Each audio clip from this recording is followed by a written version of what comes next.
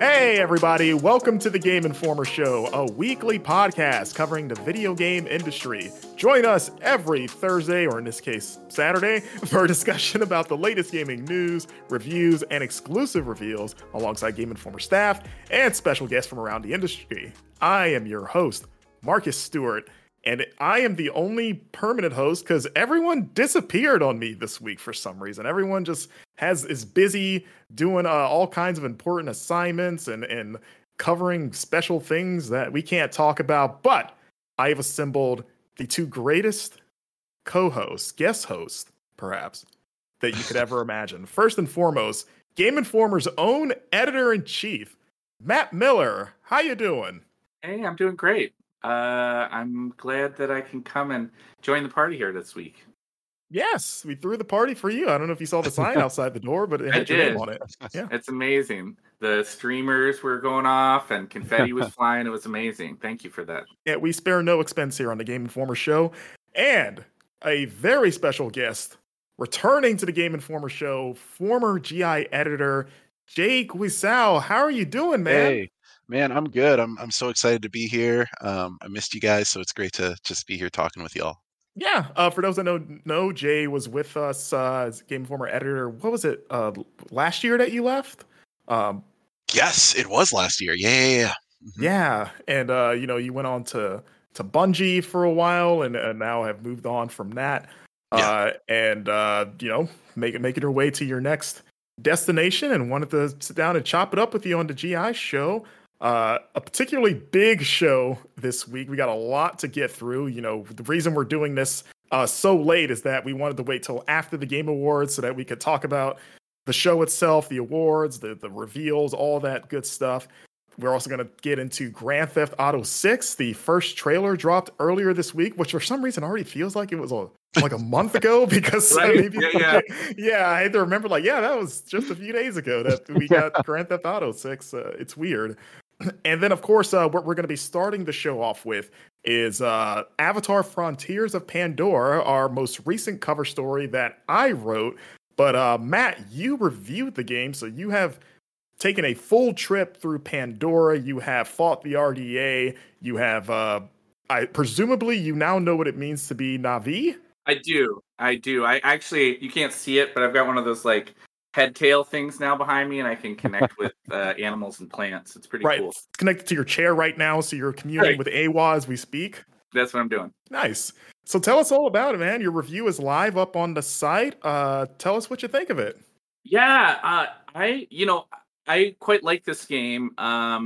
It was, not to bury the lead, I gave it a 7.75 because there were some things that I didn't like. But I'm really hoping that doesn't discourage some folks from playing it, especially if you are an Avatar fan, because the game is very cool. It's really big, and it has a lot of things about it to recommend it. It just has some things that, unfortunately for me, pulled it down, which we can get into here in a little bit. But big picture, it is a really solid and faithful take on that fiction, right? Like, if you like those movies, you like the kind of the science fiction, that kind of optimistic, based in ecological kind of conversation stuff that is part of those films, I think that you'll find a lot of things to like. It starts pretty quickly. It becomes apparent that it's like an open world game in the vein of something like Far Cry, right? But where sometimes that Far Cry formula has started to feel stale, at least to me, here it's made a lot more compelling because of the environment that you're moving through, right? They do, I think, maybe a better job than any game I've ever encountered of creating an alien landscape with meaningful ecosystems, plants, animals, locations that all sort of feel like it's a real place, even though, of course, it's totally fantastical. And there are dozens and dozens of different things to gather and hunt, and then, with the stuff that you do, you're then cooking and crafting and making all that kind of stuff. And it can be really neat. It can be a little overwhelming too, which is maybe one of the things that I dinged it for is that there are times that there's so much stuff to do in that vein that I start to feel a little bit overwhelmed, right? Like, okay, I need this kind of bark, but I can only gather it when it's raining and it's nighttime and it's only in this one spot. And if I can't find it in that one spot, then I got to come back late. And at some point, would sometimes just throw up my hands and be like, I don't care that much about crafting that new bow, so I'm just going to go do something else. So, like, that can be frustrating, but there's no denying the depth of those systems that are there. And if you choose to have the patience to kind of learn them and get into it, it's really cool.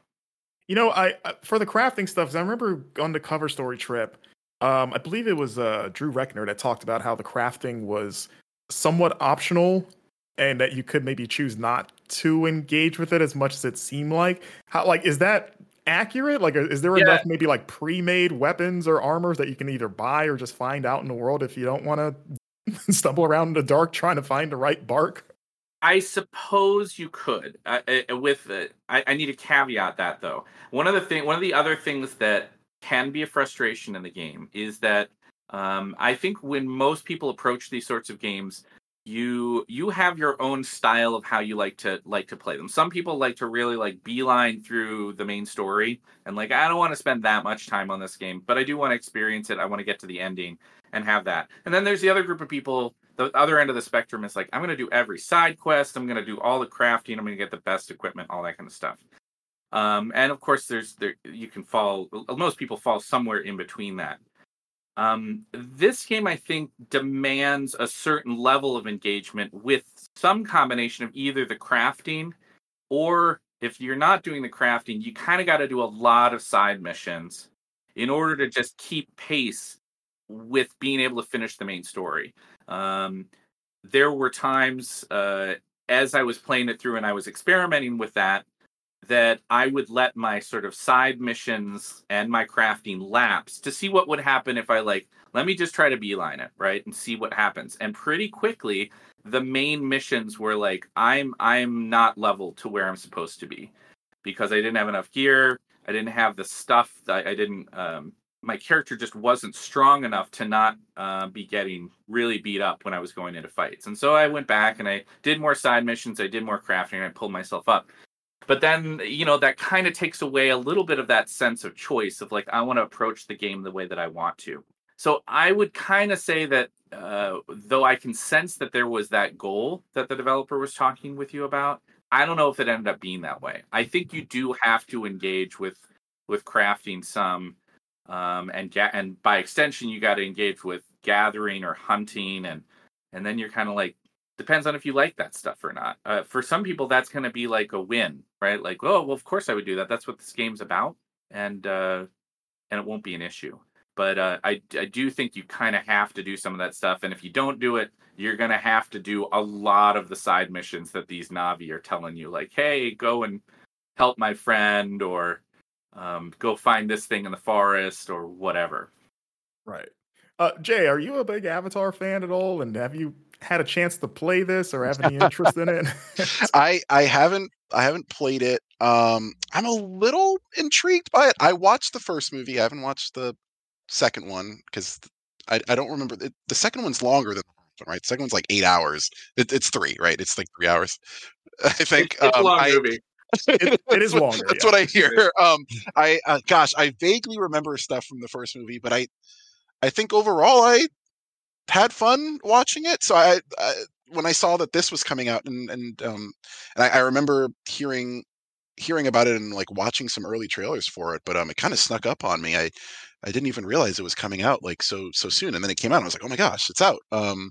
So I am a little intrigued by it. Just sort of seeing this like massive, I guess, still sort of like in its like infancy stages, like IP, since they still have plans to make a lot of other movies with it. But it's kind of interesting to see it sort of bridge the gap between like film and game, and see it get sort of the like a lot of love in that it's an open world game with like a lot of systems, a lot of deep systems. I feel like you don't really see that very often, right? With like movie to game adaptations and stuff like that. So yeah. Yeah, it as a licensed game, it's not like a like cash grab, by any stretch. This is a Right. real full open world game, with a lot of cool systems and a lot of stuff to do. It's a big, lengthy game, almost any way that you could approach it.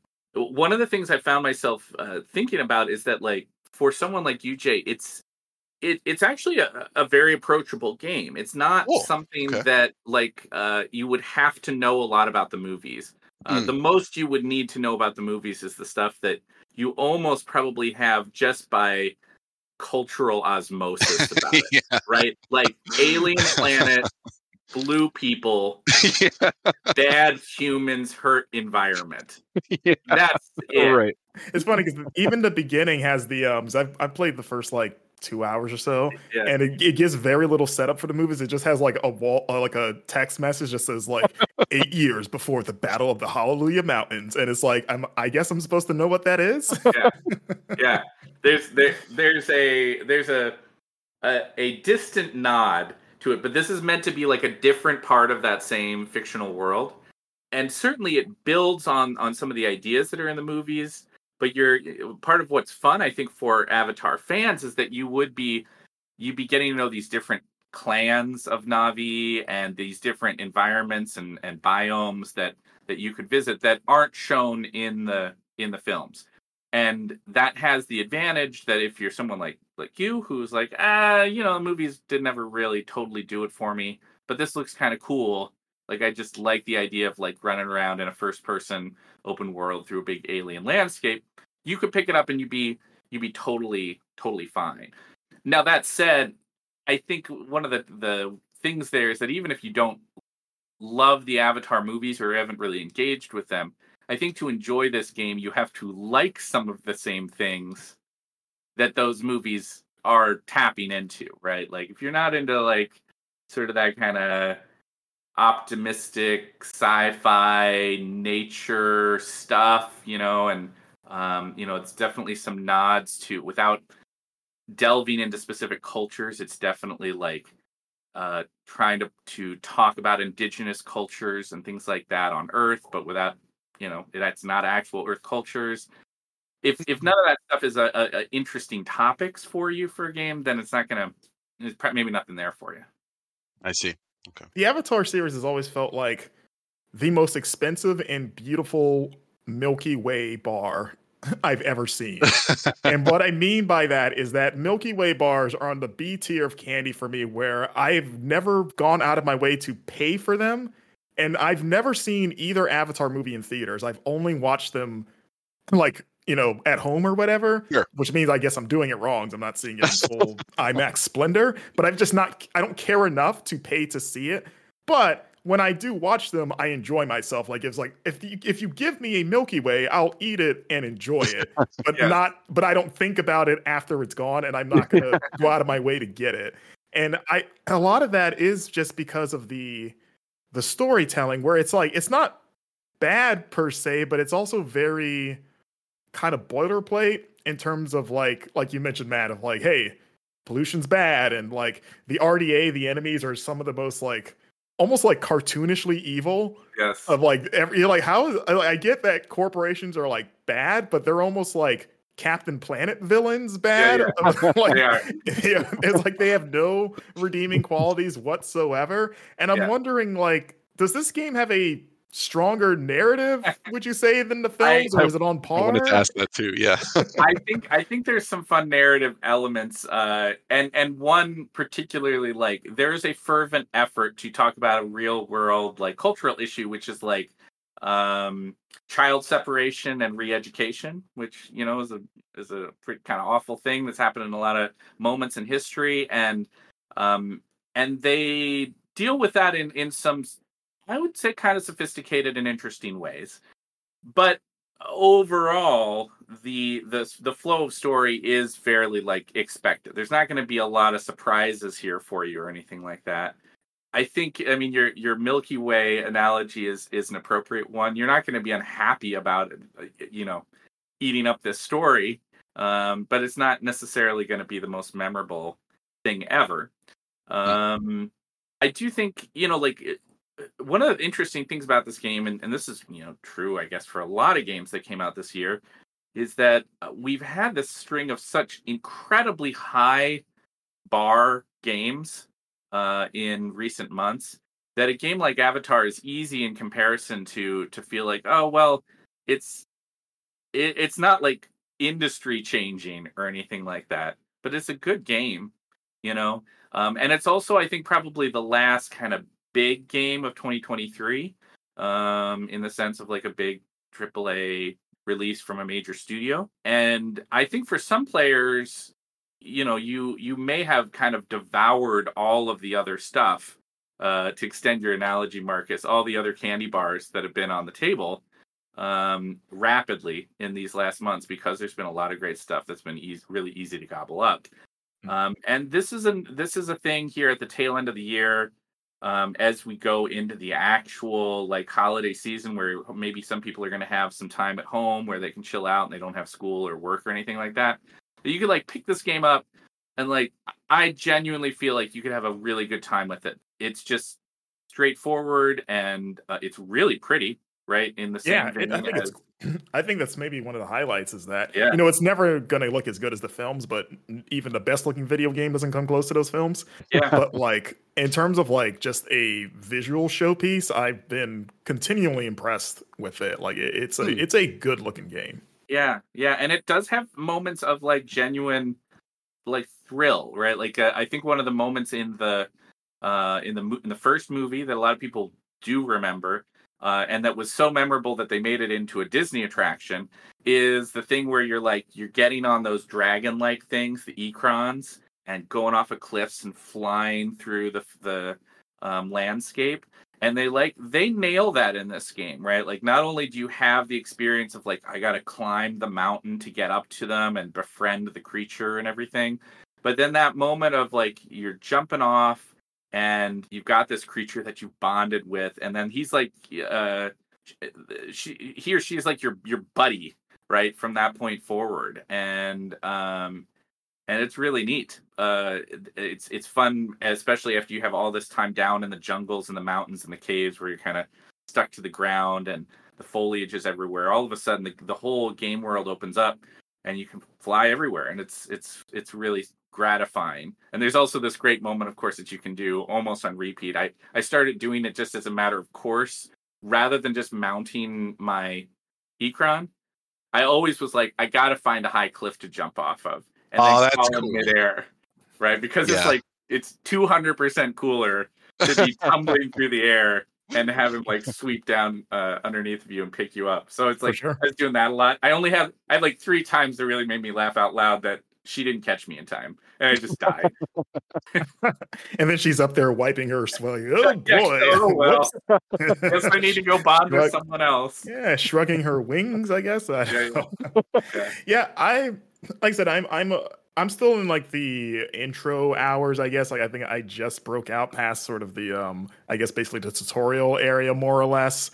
I'm enjoying it so far. I think it helps that I haven't, because you know this game's been getting a lot of like heavy Far Cry comparisons, and like valid, but I've not played, like the only Far Cry I've ever beaten was 3, and then after that I only played a little bit of 6.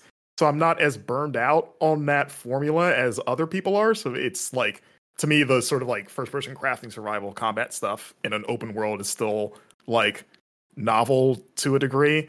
And then, like I said, with the visuals and just some of the more like Avatar specific stuff, like the like foraging for plants and all the weird conditions, or just like how they deal with the wildlife of like, oh, I could kill this thing with a bow, but it'll save it, but if I use a gun, it's gonna ruin it, but it's faster. And like some of that decision making is like interesting. So like it's like it's kind of like watching the first like half hour of those movies where you're like, okay, I'm on board for this. All right, this is all right. And then like seeing if it goes from there. And again, I like the films. They just don't, like, they're just like fine, pretty much. You know, like it's fun. I think I'll stick with it for a bit. It's just going to be hard because I have so many other games on my plate that I'm trying to finish up before the end of the year too. So it's going to be competing with those. But this is definitely like, I mean, it's weird to say this is the best Avatar game. So it's not like, was this like the second one? Because they did that 2009 tie-in and that was like, not okay. Yeah. This is a good Avatar game. It really is. Yeah. Awesome. Alrighty. So, like I said, Matt's review is up on the site, so be sure to check that out. And yeah, Matt, I know you got to get out of here and go run a magazine and a website and all that good stuff. But thanks for coming on. Yeah, of course. I am happy to. It's rare that I have the opportunity to swing in and do this. So I really appreciate the chance to talk about the game. Hope you guys both have a great rest of your chat. You talked earlier, Marcus, about like Grand Theft Auto feeling like it was a month ago. This has been a crazy week of video games. A lot of big announcements and compliments to the Game Awards folks. It was a great show, I thought, last night. Maybe one of the best ones that they've done. A lot of good announcements, and fun stuff to talk about here. Yeah, a lot to look forward to in the next year or 2025, which is a number that has been appearing a lot lately. Yeah, no doubt. Yeah. Like now that we're through the holidays, it always cracks me up. Like nobody wants to talk about anything in like September, October, November, which is, let me tell you, for doing the kind of work that we do can be kind of a challenge when you're trying to pull together preview coverage and stuff. And then all of a sudden they get through those games and it's like, oh, now we start talking and we get those dates of 2024, 2025, whatever. But exciting times, a lot of cool stuff that's been revealed and made me excited about gaming here in the next year. Yeah. Anyway, but thanks for having me on. Yeah, for sure. And stay tuned. We're going to take a quick break. And then when we come back, we are going to get all up in that Grand Theft Auto 6, talking about that trailer and sort of giving our theories about what that game entails. We'll be right back.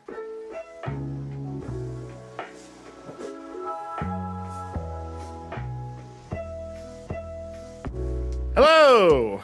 And there was only two. It's our show now. The Dynamic Duo. Exactly.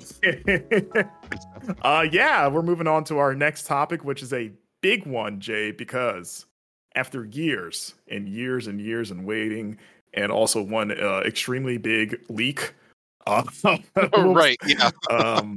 And then one other big leak right before it came. Yep. We got a trailer for Grand Theft Auto 6. Finally, it happened. Exciting. It finally happened. If you don't know the story, the Rockstar had announced that it was going to premiere the trailer on Tuesday, December 5th at like 9 a.m. They had it all set up. It was going to be a big thing. And then what was it, like the Monday night, like around 6 p.m. Eastern-ish, I started getting... And it was funny because I had stepped out, like I was done with work, logged off, had stepped out to go run an errand.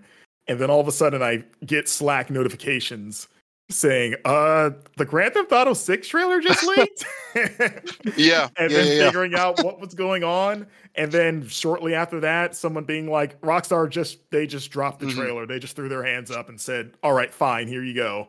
Right. And then trying to figure out who was around to write that, right then and there, which it was not me. Shout out to Wesley for coming off the clock to do that for us. But yeah, bummer for the team, especially the PR and boots on the ground marketing for, I know that's a big deal to have that all lined up and to celebrate. Do we know how that happened yet? Has that gotten out? Like, has anyone claimed responsibility as like, I'm the GTA 6 trailer leaker? Haha. Yeah, I don't know. I don't know. I mean, I feel like I've seen rumors on Twitter, but I mean, it's or X, and I guess I don't know, but it's X, right? I mean, there's rumors everywhere. I'm not sure exactly how it went down.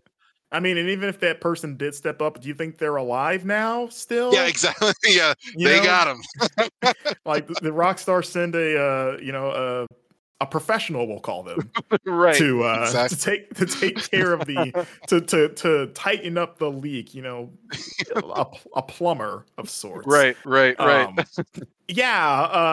Again, sucks for them, but what can you do? I guess at the end of the day, but at least if nothing else, the trailer is now the most watched video game trailer thing ever in the history of history. Exactly. Yeah, that's exactly what I was going to say. I mean, it's still. It sucks that it was leaked, but they still found achieved so much success from the trailer, like just releasing it early, yeah, it broke all those records and everything. Yeah. Yeah. So, for those that don't know, it's pretty much what had been rumored for the most part. Like, it's going back to Vice City, which is the third time that they've done Vice City, but the first time they've done it since, Vice City Stories for PSP, way back in the 2000s, but set in the modern day as opposed to the 80s. So this is the first time Rockstar has done a contemporary parody, basically, of Miami and South Florida in general. It seems to star two protagonists, which again had been rumored in the leaks that it was going to be sort of a Bonnie and Clyde style tale. Right. So the trailer primarily focused on the female protagonist, Lucia. I think it's Lucia. But yeah, now that you said Lucia, now I'm not sure. I'm like, oh. I've had to stop myself from calling her Lucina, like Fire Emblem. Nice. Yeah, it's not that, and we don't know the male protagonist. Like, he was briefly in a trailer. I think he had like one line, but I believe the rumors said that, or the leaks said that his name was Jason. Which there we go. There you go. Which I mean, it could be a placeholder name. Don't get too excited. For now. Yeah. But let's just say we'll say he's Jason in brackets for now. And yeah, it seems like from the trailer, she is a prisoner, or was a prisoner getting out of jail. We see her and Jason going on like robberies and stuff. Right. But the bulk of the trailer just sort of focused on, hey, you know how weird Florida is? It sure is weird. Exactly. I want to know, Jay, what was your initial reaction when you watched the trailer? Oh man, it's really funny. I feel like my relationship with the GTA series is nowhere near as strong as my relationship with the Red Dead Redemption series. I've always appreciated GTA, but I don't think I can sit here and say that I'm like a super fan or I have a lot of experience with the series. I played a bit of GTA 5. I watched a lot of videos on GTA 4 back in the day. I was definitely one of the kids growing up where it's like I could have any game I wanted, but mom would not let me have GTA, because it was the one game on the news all the time that everyone blew out of proportion. Yeah. Kind Did of. you try to lie about it? Like, no, all of that is not true. Don't listen. Exactly. I tried, dude. I got lucky because she didn't know what Saints Row was, so I was able to play Saints Row. But just because it didn't have the same it had Saints in the title. It's like, how bad can this be? Exactly right. But I was incredibly excited to see the trailer, to watch it. I was really interested in sort of the social media montage that they had in there, especially because GTA is sort of this like an American satire sort of series, and so it felt very fitting that if we're gonna do some modern day stuff, of course throw some social media in there. So it was kind of cool to see them play around with that a little bit. And maybe you have some thoughts on that too that we'll talk about. But I don't know. I really liked the trailer. As Ben Hansen said in his min-max reaction, Rockstar is just so good at making trailers. They're so good at teasers. I thought this was a pretty strong trailer, a pretty cool showing for the world and even just like how populated it is and the NPCs and the art direction and stuff like that. I think we got a lot to talk about and a lot to look at, even though is what 90 seconds total or something like that. Maybe even shorter. Like yeah, they packed in a lot. First and foremost, a great song choice with Tom Petty. I'm not even a huge Tom Petty guy, but it was a great tone setter, and I think that's something Rockstar has always been very great about, like their soundtrack curation, especially for like those big trailers. So it immediately got me into I guess the mood or excited for it. But yeah, like you mentioned, the trailer was just a montage of just absurdity, which you got like the lady with the dual hammers, you got the weird like redneck crotch grabbing guy in the street, you got women twerking on top of moving vehicles and all that stuff. Which for those that don't know, I know like IGN and other places have been running this feature of like a lot of those clips, like honestly a shocking number of those moments in the trailer are almost like exact like replicas of real life like social media videos from Florida, like the lady with the hammers, the gator going into the convenience store, the twerking lady on the car. Like those are all real things that have happened in Florida, and it's almost kind of it's surprising how much like how it is like an exact copy. Like it wasn't just like, oh, it's loosely based. Like no, they literally just took it and just changed like the lady's hair color or something. Right. And it kind of brings me to my biggest maybe potential issue with the game is that, you know, GTA has always been about satire and just like lampooning America. But like it's been 10 years since GTA 5, which I wasn't the biggest GTA 5 fan, at least in terms of the narrative and some of the writing. Like as a sandbox, it was like super cool and impressive and just like everything running under the hood. Like I remember being amazed at the time that it was coming out on PS3 and 360 when the new generation was like right. I mean, it was that same year that the PS4 and Xbox One came out. And I was like, how is this not just coming out to that? How did they? What wizardry did they work? But it like coming off especially like Red Dead Redemption 1 and GTA 4 story, which I think is a very good story that almost feels like it doesn't get its flowers sometimes. It was just kind of like the satire felt cynical in a way that made it less fun and a little too like either like forced or just not. It just felt weaker. And I kind of chalked that to like maybe I'm outgrowing GTA style of humor because I was in college or like late, like about to finish college at the time. You know, I was already in my 20s, like well into my 20s by the time GTA 5 came out. You know, I'm 36 now, so I was 20 or 26 or 25 when it came out. Okay. So I was just like, oh, maybe this is just like, maybe it's me almost. Maybe it's just not as funny to me anymore. Yeah, that's fair. That's fair. But like looking at this, it like the biggest challenge for a new GTA, especially just in the last 10 years of American culture and politics and how absurd things have gotten just in real life. Like the running joke is like, I feel like we've been living in like GTA's version of America with just so many, you know, without getting specific, but just so many things have happened. You're just like, I can't believe this is real. Right. And it's like, how do you parody that? Like, how do you make that more ridiculous? How do you make real life more ridiculous than it already is in a way that like, that works basically? And so this trailer almost sort of like confirmed that fear of like, especially with Florida and how like ridiculous Florida can be. And I say this as someone like I live in Florida. Right. I've lived here my whole life. Like I grew up in South Florida in West Palm Beach. I lived in Fort Lauderdale. I've been to Miami many times, you know, so I more than most know exactly what they're going for and have seen, you know, I've been steeped in Floridian culture. So it's like the best that they have to show, at least in that trailer, was just them copying things that have happened and not a lot of original sort of silliness. You know what I mean? So it almost sort of like they realized like you can't out ridiculous Florida. So it's true.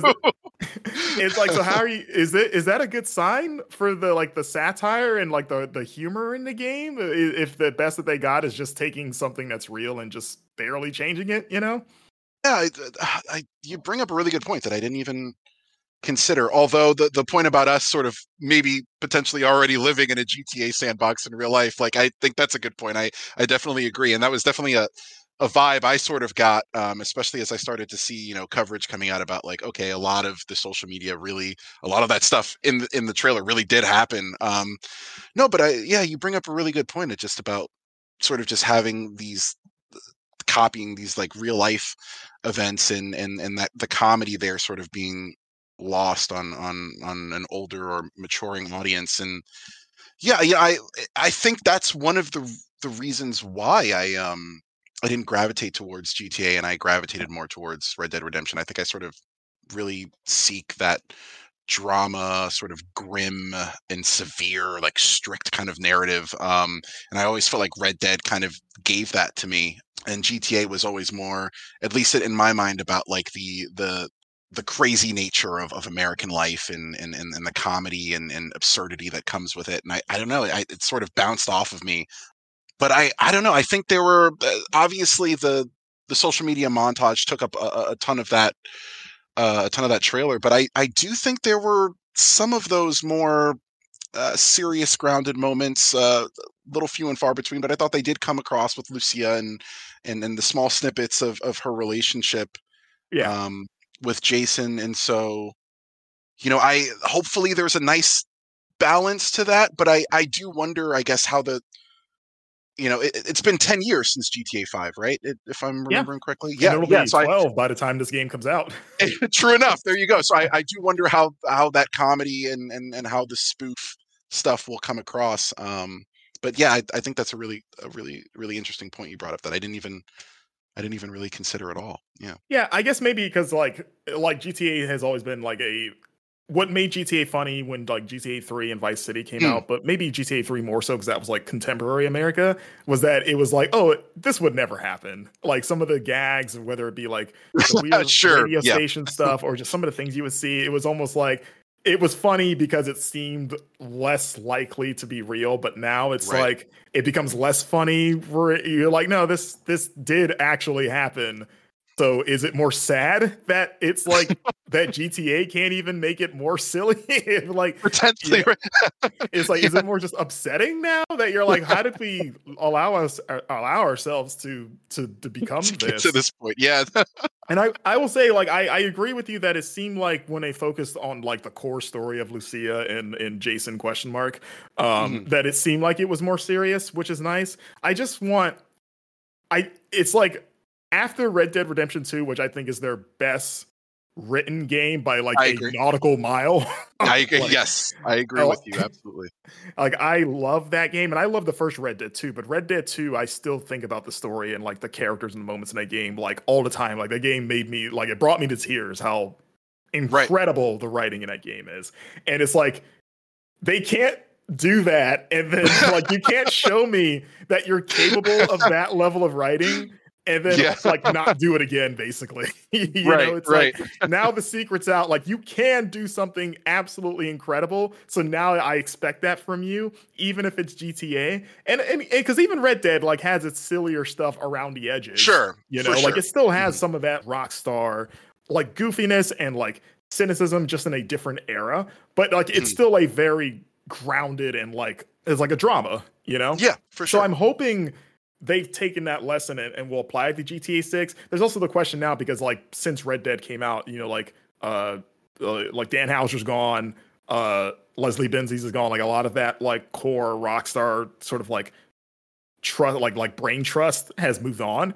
So it's like you know, like who was responsible for that? You know, like obviously Dan Houser was like one of the primary writers. It's like, did he take the like dramatic writing of Red Dead 2 with him? Was you know, is it even fair to credit him as like the primary mind behind it? I really don't know off the top of my head how much he contributed to that game specifically, but I know he's like one of the big minds for like GTA sort of like satire and stuff. And like that seems to be intact just based on the trailer, which again, is that good or bad? We'll see.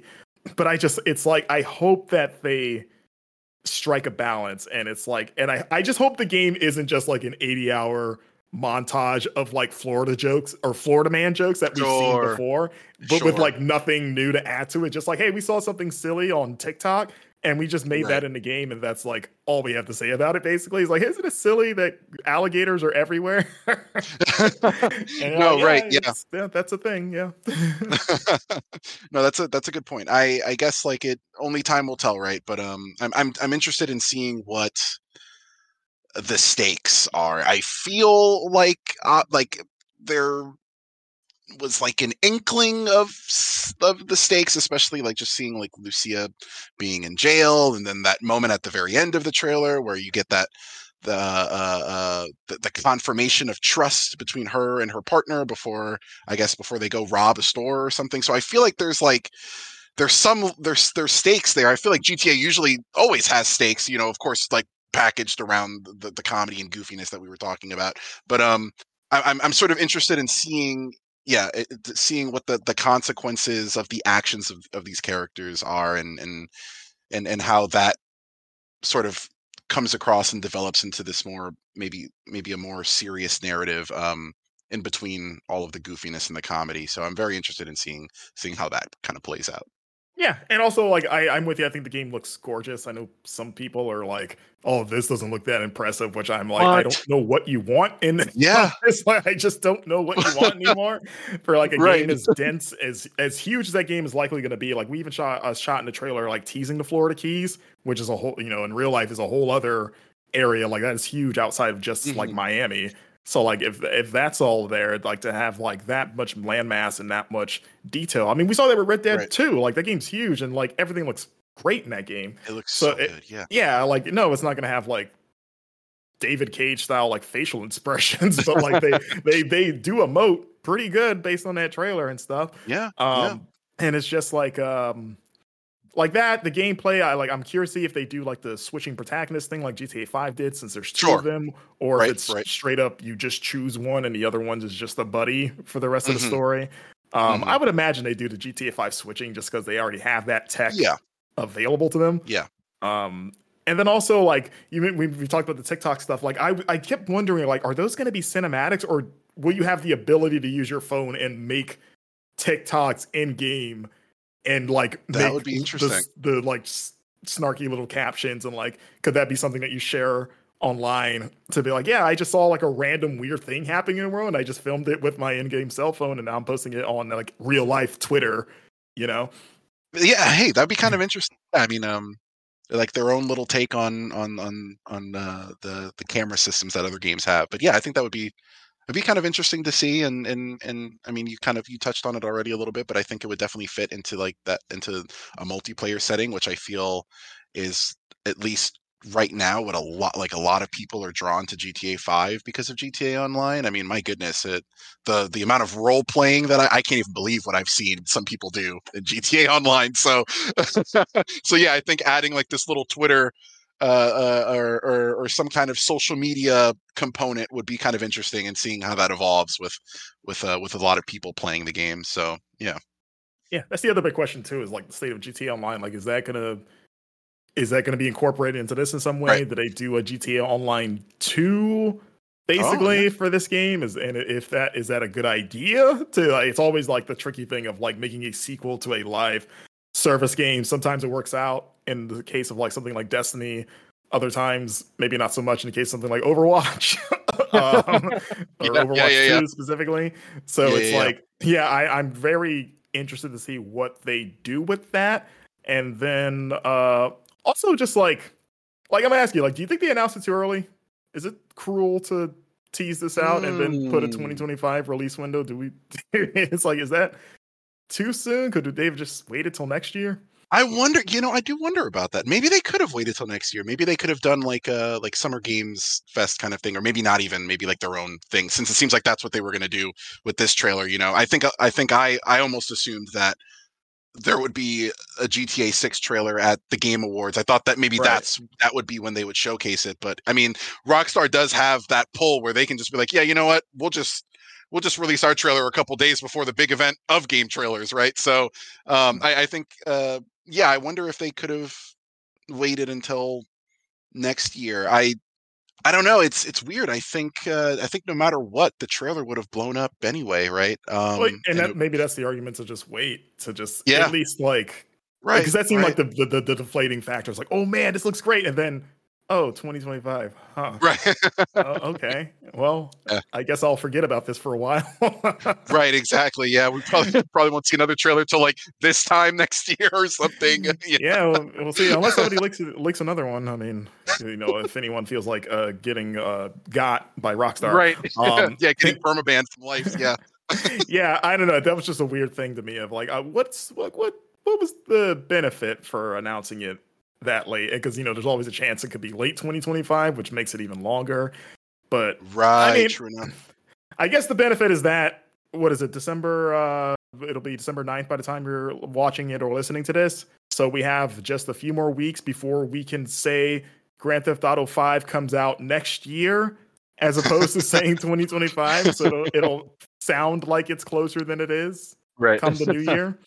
So maybe that's what they were going for. Like, So, soon enough yeah. it'll sound better. But yeah, we'll see. We'll see how often or when the next time is that we'll see anything about this game, and we'll get some more answers to some of our burning questions. But I'd say overall, I think it made a good first impression in general. Like, it was a good tone setter, and again, it looks like impressive as hell, just for sure, fidelity wise and stuff. So for sure, the hair physics are. I mean, I know a lot of people are talking about the hair physics, but man, yeah, it's a good looking game. When that one lady spun around and her hair was like, woo, bounced on her shoulders, you're like, next gen is, we're here, baby. This is it. This is what we've been waiting for. That is the new Triple H's hair of like setting the benchmark for video game hair.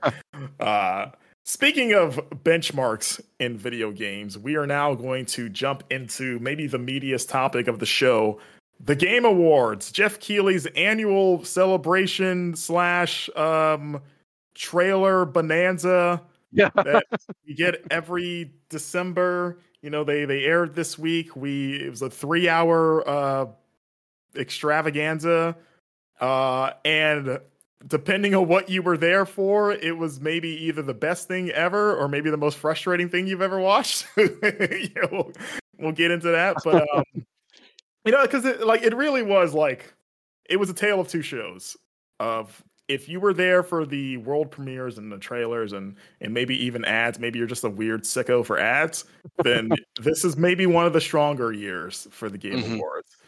But if you were there for the award show part of it, and maybe we're also hoping for any sort of mention about how awful this year has been in terms of just working in the video game industry and keeping a job in this industry, then you probably punched you punched the wall a lot, maybe a hole through it, just maybe more than once. It was, and I think I've seen and it was interesting because and you know this, Jay, from having worked here, you know, as we're writing the show, we are so heads down trying to bang out stories from all the reveals.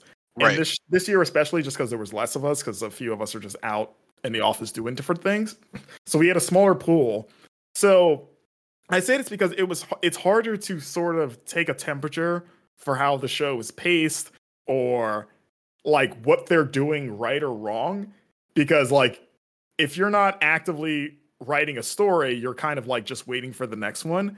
And then because things were so much like it was we take turns writing stories, and because my turn came up sooner because there was less of us available to work, it was just like I was only half listening to things that I wasn't, while I was like focusing on Jurassic Park trailer, let me write that up, and then I kind of hear someone giving a sad speech and then the music telling them to get the hell off the stage. And then I would, so in the back of my mind, it was only registering like, kind of like, they didn't seem like they were talking very long before the music started playing. But I'm also not paying total attention, so maybe I just missed the bulk of the speech, because they wouldn't play them off that soon, right? It felt like they just got up there. And it wasn't until the end of the show that it started to be like, I think they did that to everyone. And I don't think Jeff mentioned the layoffs at all or anything like that. And then it wasn't until after the show, after we had wrapped up our work, that I went on Twitter just to, scroll through and just get a sense of like, oh, the people like it, because I don't have that same, as someone that wasn't able to just sit and watch it and absorb it. And then seeing people that did, especially like people that were in attendance, it's just universally upset is the vibe that I got. Yes, like, people are angry at this show, and I will say it's like people in our circle, like industry media developers, whatever, about the way Jeff handled the award side of it.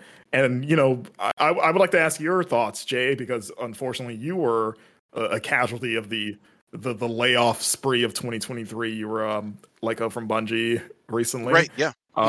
So I mean, what were your thoughts, man, about just the how Jeff handled all that? No, yeah, I mean, I think you really explained. I think you really explained it super well. Yeah, if you were there to catch up on like, oh man, what's coming out in the next couple of years, and that was the show for you. But I think as far as the layoffs that are currently going on in the industry, and sort of this being an opportunity for Jeff and really just the TGAs in general to really just stand in solidarity with the people who've been affected by layoffs. Yeah, it was pretty disappointing to not even. I mean, there were times, especially early on, like moments where I thought he was gonna maybe dive into it, especially like moments where he was just like, yeah, it's like the greatest year in games, and then I expected there to be a but, it just never Right. came. But yeah, I mean, it was pretty disappointing to sort of not to not see like any dialogue about it at all for, I mean, the full runtime. It felt it felt like an ignored issue, right? Like it felt sort of taboo. I mean, there very was no mention. under the rug, and it's Yeah. it's wild because again, I was like outside of the beginning where it was one of those like, oh, I think he's gonna say it, because I rewatched like the first hour of the show before this, just sort of recap and try to get like a pure look at it and not have to worry about Mhm. writing stuff. But it was I didn't realize at the beginning. I was like, oh, I think he's setting it up. He's gonna say, because he was like, hey, welcome to the show, man. Games were great this year. And again, I was like, oh, here we go. He's gonna say it, because it's like, how Right. could he not? How can you say that with a straight face and not Yeah. and not address the elephant in the room? I don't know how, like, as a human being, you could do that. And he managed to dodge Yeah. that bullet like he was in the Matrix. It was like, and because it's like this year has been like, it's been such a weird divide of like, this is one of the best years ever in terms of quality of video games, like bar none, like so much amazing stuff that's come out, but just the human cost behind it, and just like the almost like obscene amount of just layoffs that have happened and Yeah. still happening, Still happening. Yeah. it's like even in our upcoming issue of the magazine, our Game of the Year issue, we like unanimously, as we were talking about that, like we have to write something about the layoffs. Like we have a whole feature just about that, prefacing like, hey, That's this great. sucked.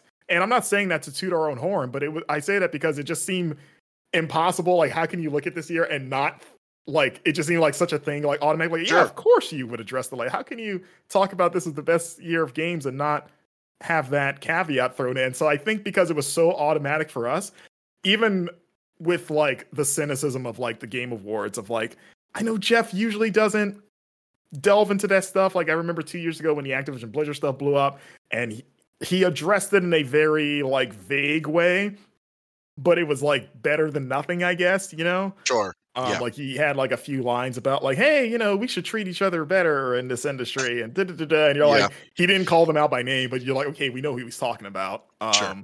So it was just like, I guess we'll take it, I guess.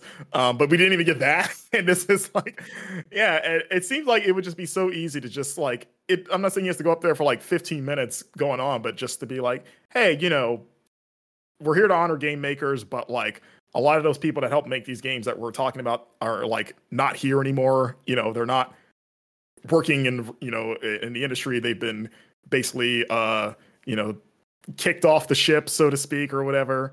And let's take a moment to like, and that sucks, and it's unfair. We need to do better. As an industry, we need to somehow, this shouldn't be happening. Like it like just like literally, it takes like what, a minute. Exactly, dude. There you go. You're hosting. You should host the TGAs next. Yeah, it takes double the time it takes to accept your award speech. And yeah, and that was the other thing that sort of compounded that problem of like, Yes. okay, we're not gonna talk about it. All right, that sucks. But then the almost comical, like it's not funny, but it's like it's funny and it's like absurdity. Because they did the Christopher Judge thing when he comes up and they play the music, and we like chuckled of like, oh, Right. it's a gag, I get it. And it was one of those things where like it was a gag that became a real thing, like because right after they did his bit, which funny enough, that bit of him joking around about taking too long was longer than any of the speech. For sure. That's how it felt all night, right? Like even Anthony Mackie, Jordan Peele, and Kojima, like all that stuff. Yeah. Yeah, I mean, we'll get into that in a second, but like, oh yeah, it's like they did that bit, and then I remember I forgot who it was. Neil Newbon, the actor that played Astarion in Baldur's Gate 3. He won Best Performance, and Judge was presenting it to him, and then he went up and he's giving this like emotional speech about like, oh my god, I can't believe it, da da da da. And then they start playing the music like almost immediately, and I was thinking like, oh, I thought, are they joking again? Like this is weird to do this joke again. It's probably not a good like time a for real that, right? moment. But then when he said like, oh, I don't have he was like, oh, I don't have a lot of time, and I was like, oh, that's not a joke. I mean, it was a joke for Christopher Judge, but they're like they're doing this like, oh, Right. okay. But then I was like, okay, well, maybe it'll be like after a reasonable amount of time for everybody else. But it felt like, and then it was confirmed just from like checking Twitter from the people that were there that was screenshotting the teleprompter that had the timer, and then it would say, please wrap it up, of like, no, they get about roughly 30 seconds, and then they're like, hey, you need to sit down. And for I wish I could remember everything, because there were so many people on Twitter that had very good takes about how messed up that was. And someone pointed out for Sam Lake specifically, I think it was the first time he went up there, and they were saying like, this super sucks for someone like him because he's not a native English speaker, so his speech is going to take longer by default. And there's like, they shouldn't do it for someone who isn't like a native English speaker, you know, or at least extended, because it's like, yeah. And I rewatched that first speech when I was rewatching it here, of like, yeah, he's, you know, he just, if you watch Sam Lake in interviews, like he can speak deep, like pretty good English, but it's not his first language, so it takes a little longer. So it felt like extra bad for him because of that, because it seemed like, oh, he would be done sooner if he was just like, if it was his first language, you know? Yeah. No, yeah, that's a good point. Yeah, so it's like, I don't, you know, I feel like we've, and not just us, but like everyone in this industry has said the same thing about the Game Awards each year, about like, man, this feels like less of an award show and more like a like E3, like mini E3, because of just the sort of imbalanced ratio of like world premieres and like extra like stuff of like, oh, here's Anthony Mackie, he's got something to say for a while, versus the thing that the show is called, where like, all right, we spent, what was it, like 10 minutes with Hideo Kojima to talk about a game that we barely even like, by the time that it ended, I was like, I don't think I actually know what this is. No, I agree. And real quick, was that in-game footage, or was it just like footage of mocap stuff? I wasn't. Again, that was one that I was like half listening to as I was like writing something. So I paid attention to it more than some other, because it was like, oh, okay, Kojima's doing, this is his Xbox game, and hey, Jordan Peele's here, that's cool. Right. But I might have missed the like, I noticed it's a game. I assumed it was like Fox Engine or whatever his Kojima engine is. I was like, I guess, but even then it was just like I was kind of waiting for the like, so what is this exactly? I'm right there with you. Yeah. Yeah, it's like, did we need to spend like, he spent like the same amount of time as someone speaking coming through his like weird Bray Wyatt door or the smoking stuff. And it was just like that, again, that contrast with like, we just either speed ran through the awards, which I mean he does it every year, but again, it feels worse this year because of the situation with the layoffs of like, this is the, like with everything that's happened with like how bad it is working in the game industry, this would be at least the biggest sort of like a way to sort of reconcile that to a degree of like, you know what, we're going to give them extra time this year because we want to remind people that we value these creators, so we're not going to speed run through these like we normally do every year. But he did it anyway, so it just felt like extra hurtful, I guess. Yeah. I mean, even big categories like best RPG and stuff were just like, yeah, Baldur's Gate, okay, whatever. Okay, moving on, we have Simu Lau. He's got a broken foot, and he's going to talk about it for a while. And no disrespect to him, I like him, but it's like, it's not the celebrity's fault that they don't run the show. They're just there to hang out and whatever and do their thing. It's Jeff's fault at the end of the day. He's the one that formats the show and puts it together. So, I'm not going to get mad at Gonzo. I like Gonzo. And it's just like, I don't know. Like, I feel like I agree with a lot of people's take where they're saying like, Jeff should maybe just stop kidding himself and this should just be just about reveals and trailer. Just make it.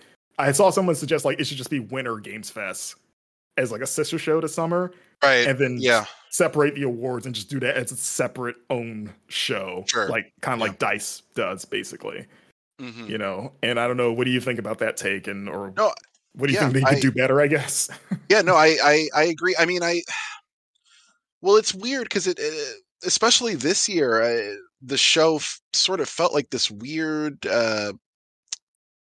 like bridge into Hollywood, right? Like, I mean, we had like all of these big time stars and stuff like that, but even when you consider something like the Oscars, and don't quote me on this because I don't watch the Oscars a ton, but I think even with the Oscars, right? I mean, I'm pretty sure people get to come up and speak to like their experience for all the awards. I mean, even stuff that I think a lot of people sadly overlook, like film editing or like visual effects stuff. Like I feel like a lot of people are there for like the best director, best picture stuff. Right, but I'm like the marquee awards. Exactly, right. But I'm pretty positive. I don't know. Maybe there's a couple of awards that are awarded during commercial break. I can't remember. Or maybe they do the thing, and I don't watch the Oscars either. Joseph Ferris told me I'm supposed to F the Oscars or something. Yeah, right. But like, I always thought, like, did they do the thing where, like, if it's a game or a movie in this case that wins multiple awards, they announce the big one, and then as they're going to the stage, they're like, oh, and they also won best editing and best costume. Right. But like, we're here to talk about best director, basically, and they do it that way. Mm-hmm. Yeah, it's really interesting. Like I think even with the Oscars, they do usually give them a pretty decent amount of time to talk as well. I think I don't know. I think potentially splitting into, like, something that's all about showcasing the upcoming games and then having something separately for the awards, or even if you just kept it the TGAs, but then obviously made it more award centric. I think either one of those sort of revisions or could work for something like that. I don't know. Like I said before, it was pretty disappointing to not have this message of solidarity. But even I can't remember. Alan Wake won Best Narrative, right? Yes. Okay, I can't remember. I'm almost positive. Maybe it was Game of the Year, but I'm pretty sure the director went up and spoke about the recent death of, like, the cinematics director. Oh, right, yeah. And then for the music to come in, that was in the suit of armor. Yeah, I can't remember. Yes, I believe that was the director, but I can't remember his name. Yeah, I can't either. Unfortunately, but unfortunately, and even if I try to remember, I don't think I could pronounce it correctly, so I don't want to butcher his name. But yeah, that was really bizarre and kind of awful, right? And it was like, I know they couldn't have known what he was going to say. Like, I assume that that's like on a timer, basically. So it's not like they were like, okay, we're gonna. Oh, he's talking about his deceased coworker. Well, we hit the button, right? Exactly. Yeah. But that was just like that was one that I was paying attention because we had finished up, like, of course, my last story. So I was like, okay, I can actually, like, watch this one in full. And yeah, that was one where I was like, ooh boy, okay. And I was like, please don't stop talking. I was like in my mind, like, just keep talking, dude. Just ignore it. Just keep going. For sure. You got a suit of armor. You can do what you want. Yeah, exactly. I mean, but even with that in mind, right? I mean, I don't know. I think I would think even for the biggest award of the night, I mean, just let them talk. I don't know. You know what I mean? Like, even 60 seconds or something, right? It's like, exactly. Yeah, I don't know. It's weird. It's weird. Yeah, it's also weird because it's like the Game Awards aren't aired on TV or anything. Like, they don't have, like, a strict time slot that they got to follow. It's more out of consideration for, like, people watching, that they're like, hey, we don't want this to go too long. But it still winds up being 3 hours. So it's like, if it's going to be 3 hours anyway, with all the trailers and ads and musical performances and all that stuff, and all the fiddle farting, but, like, it's like, I forgot someone did a breakdown of, like, the amount of time spent on everything, and that, like, the awards themselves got, like, barely 40 minutes on, like, a 3-hour show. I know.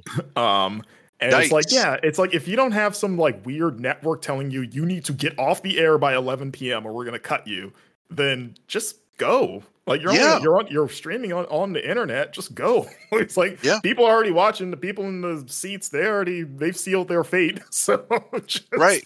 No, yeah. I don't understand why. Like, again, like, we gotta get off the stage, but also here comes Kojima for, like, you can go as long as you want, basically. Right. Yeah, exactly. Yeah. No, I mean, and not to say that the trailers weren't really cool and interesting, but I think we'll get into those in a bit. Yeah. I just think some of my favorite moments even were just like those moments with the Future Class winners and them talking about, like, their experience as designers, and I just think because moments like that are so cool, it would have been nice for the winners to actually be able to just go up and have more time and talk about their experience a little bit and say all their thank yous, right? It's disappointing, and I'm wondering if this is going to finally be the last straw for that. I feel like I said, people have grumbled about that for the Game Awards for, like, ever, pretty much. And I feel like that grumbling has gotten a little louder each year of, like, how come why are we speed running through these awards so much? But I feel like this might be the year where, like, because I saw Jeff like right after the show posted a poll on the Game Awards channel being like, how would you grade the Game Awards A through D? And I didn't look to see like the comments, but there were a lot. And I was like, ooh, buddy, like I hope you're I would assume that you're open to criticism and like, because I was like, I would not want to be Jeff Keighley right now dealing, because there were some very angry industry people last night about like, what the hell, dude? Like, of all, like, how tone deaf are you? Like, are you that in love with just being like ads and trailers that you like? Why are we even masquerading this as an award show at this point? So I wonder if this will be the year where like next year it'll be different in some like substantial way, you know? Hopefully. So yeah, I hope he takes all that feedback to heart, like, and truly takes that. It's like, I believe that he cares about games, like, absolutely. I just, maybe his priorities are just sort of like skewed, you know? So we'll see. But with all of that said, the second half of the show, which is really like 70% of the show, are the world premieres. And there were a lot of them. There was some like really cool stuff. I don't think we're going to run down every single one of them. There is a, on GameInformer.com, there is a handy list article of like every big announcement if you don't want to scroll down the page and find all of them. But I would say, like, Jay, off the top of your head, what was the things that were most excited about? There was a lot there, and I'm trying to remember everything. But I think for me, the top two would have to be number one being Monster Hunter, just because I was a huge Monster Hunter World fan, and I wasn't a very big Monster Hunter Rise fan, and I got to hear I got a lot of feedback about that after the review. Oh, right, you wrote that. I couldn't remember if that was you or John Carson that wrote that review. Yeah, I did write the review for that one. I wasn't a huge Rise fan. Sometimes I still go back and just look through the comments and what people thought. Right. But I am really excited for I think it was it Wild or Wilds? I can't remember if it was Wilds. Singular or plural. Okay, yeah, a lot of Wild apparently. Yeah, yeah. I'm excited for that. It was kind of cool to see them sort of returning to PlayStation and Xbox and PC. I don't remember seeing the Switch icon down there at the end of the trailer. Maybe I was. Yeah, I don't think so. But I'm looking forward to that. It was definitely a teaser, right? They didn't show too much of anything really in the Monster Hunter trailer. Yeah, that one I need to rewatch. That was one where I was kind of like half paying attention to it. For sure. Okay, no problem. I was writing something, so I saw people like Monster Hunter Man riding animals in big open plains with herds of other monsters who are sometimes fighting each other. Right. And then I was like, yep, that looks like Monster Hunter. Which I've never been a Monster Hunter guy, mainly because I just haven't played them, not because I dislike them. But I like World was my first one, like probably a lot of modern fans. And I really liked World. Like, I never beat the story, but I put like 50 hours into it. Yeah. I loved World. I skipped Rise just because it was like a smaller thing, and I was like, I think I just want another World style game, which this seems to be that, like the true successor to World. Right. I mean, that's the vibe. That's kind of the vibe I got, and maybe I'm just not remembering correctly, but even has the Monster Hunter font for the title always been the same? I could be completely misremembering. But I don't even know what the font for this looks like. Right. Okay.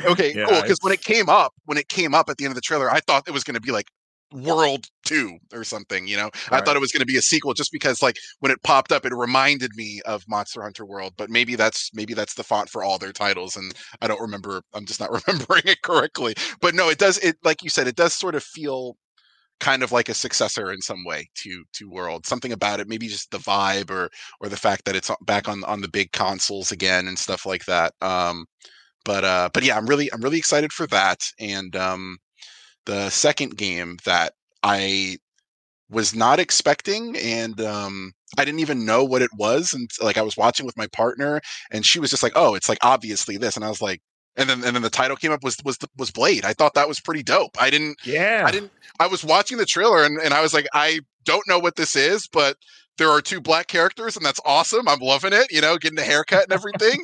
and then Blade popped up and I was like, oh my God, I never saw that coming. I didn't even catch on with the vampire canines or anything. I didn't even Yeah. In Paris too. The game's set in Paris. I want to go to a Paris barbershop where they cut black hair. I want to go there. Yeah. Hey, yeah, right. Yeah, that was going to be one of my like. It's up there close to like maybe my like it's in my top 3. Whereas like that was such a surprise, and also being I'm a big Arcane fan, and this is Arcane Lyon specifically. It was the team that did Deathloop and the Dishonored games. I know some people were like, "Oh, hope they don't mess up this vampire game like they did Redfall," which I was like, oh, "Okay, well, I mean, that was Arcane Austin, different team, right.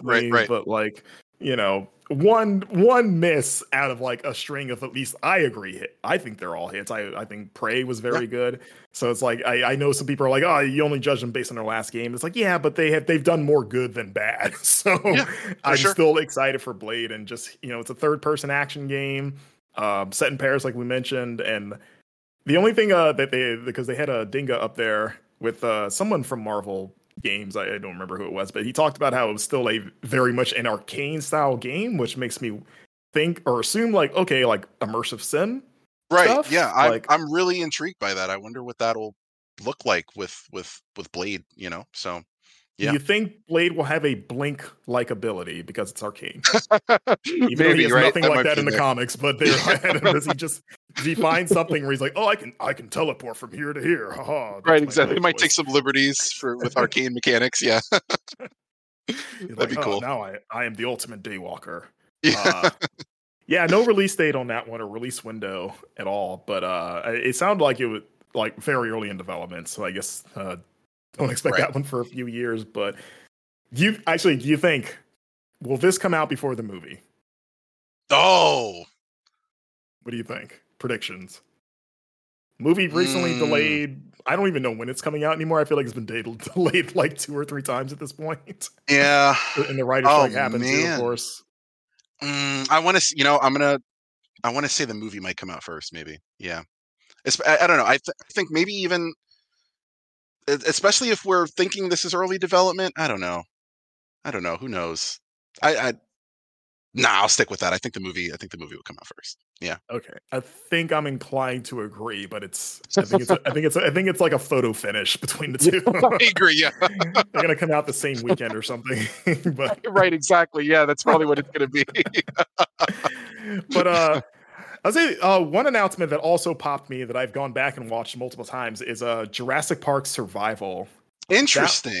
That looks so cool. And I was actually watching, shout out to Ben Hansen. I was watching the MinMax reactions. I was like, I need to see how he reacted to this. Because he's like, besides me, he's probably the only Jurassic Park fan I know that's maybe a bigger fan of it than I am. Like, I adore Jurassic Park, specifically that first movie, of course. Yeah. I've always thought, like, is it my favorite movie of all time? Because I've seen it so many times. And it's one of those movies where, like, if it's on TV, I will almost certainly stop to watch it, and I never get tired of it. And I never lose that sense of, like, childhood awe when I see, like, dinosaurs doing stuff.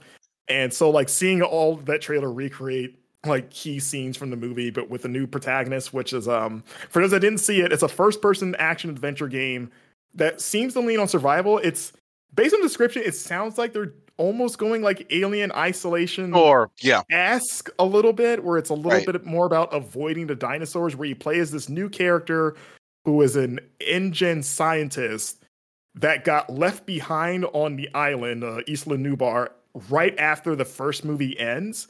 So like when Dr. Grant and Hammond, they all fly in a helicopter, she got left behind and she's stuck there, and she's having to try to figure out like how to not get eaten, basically.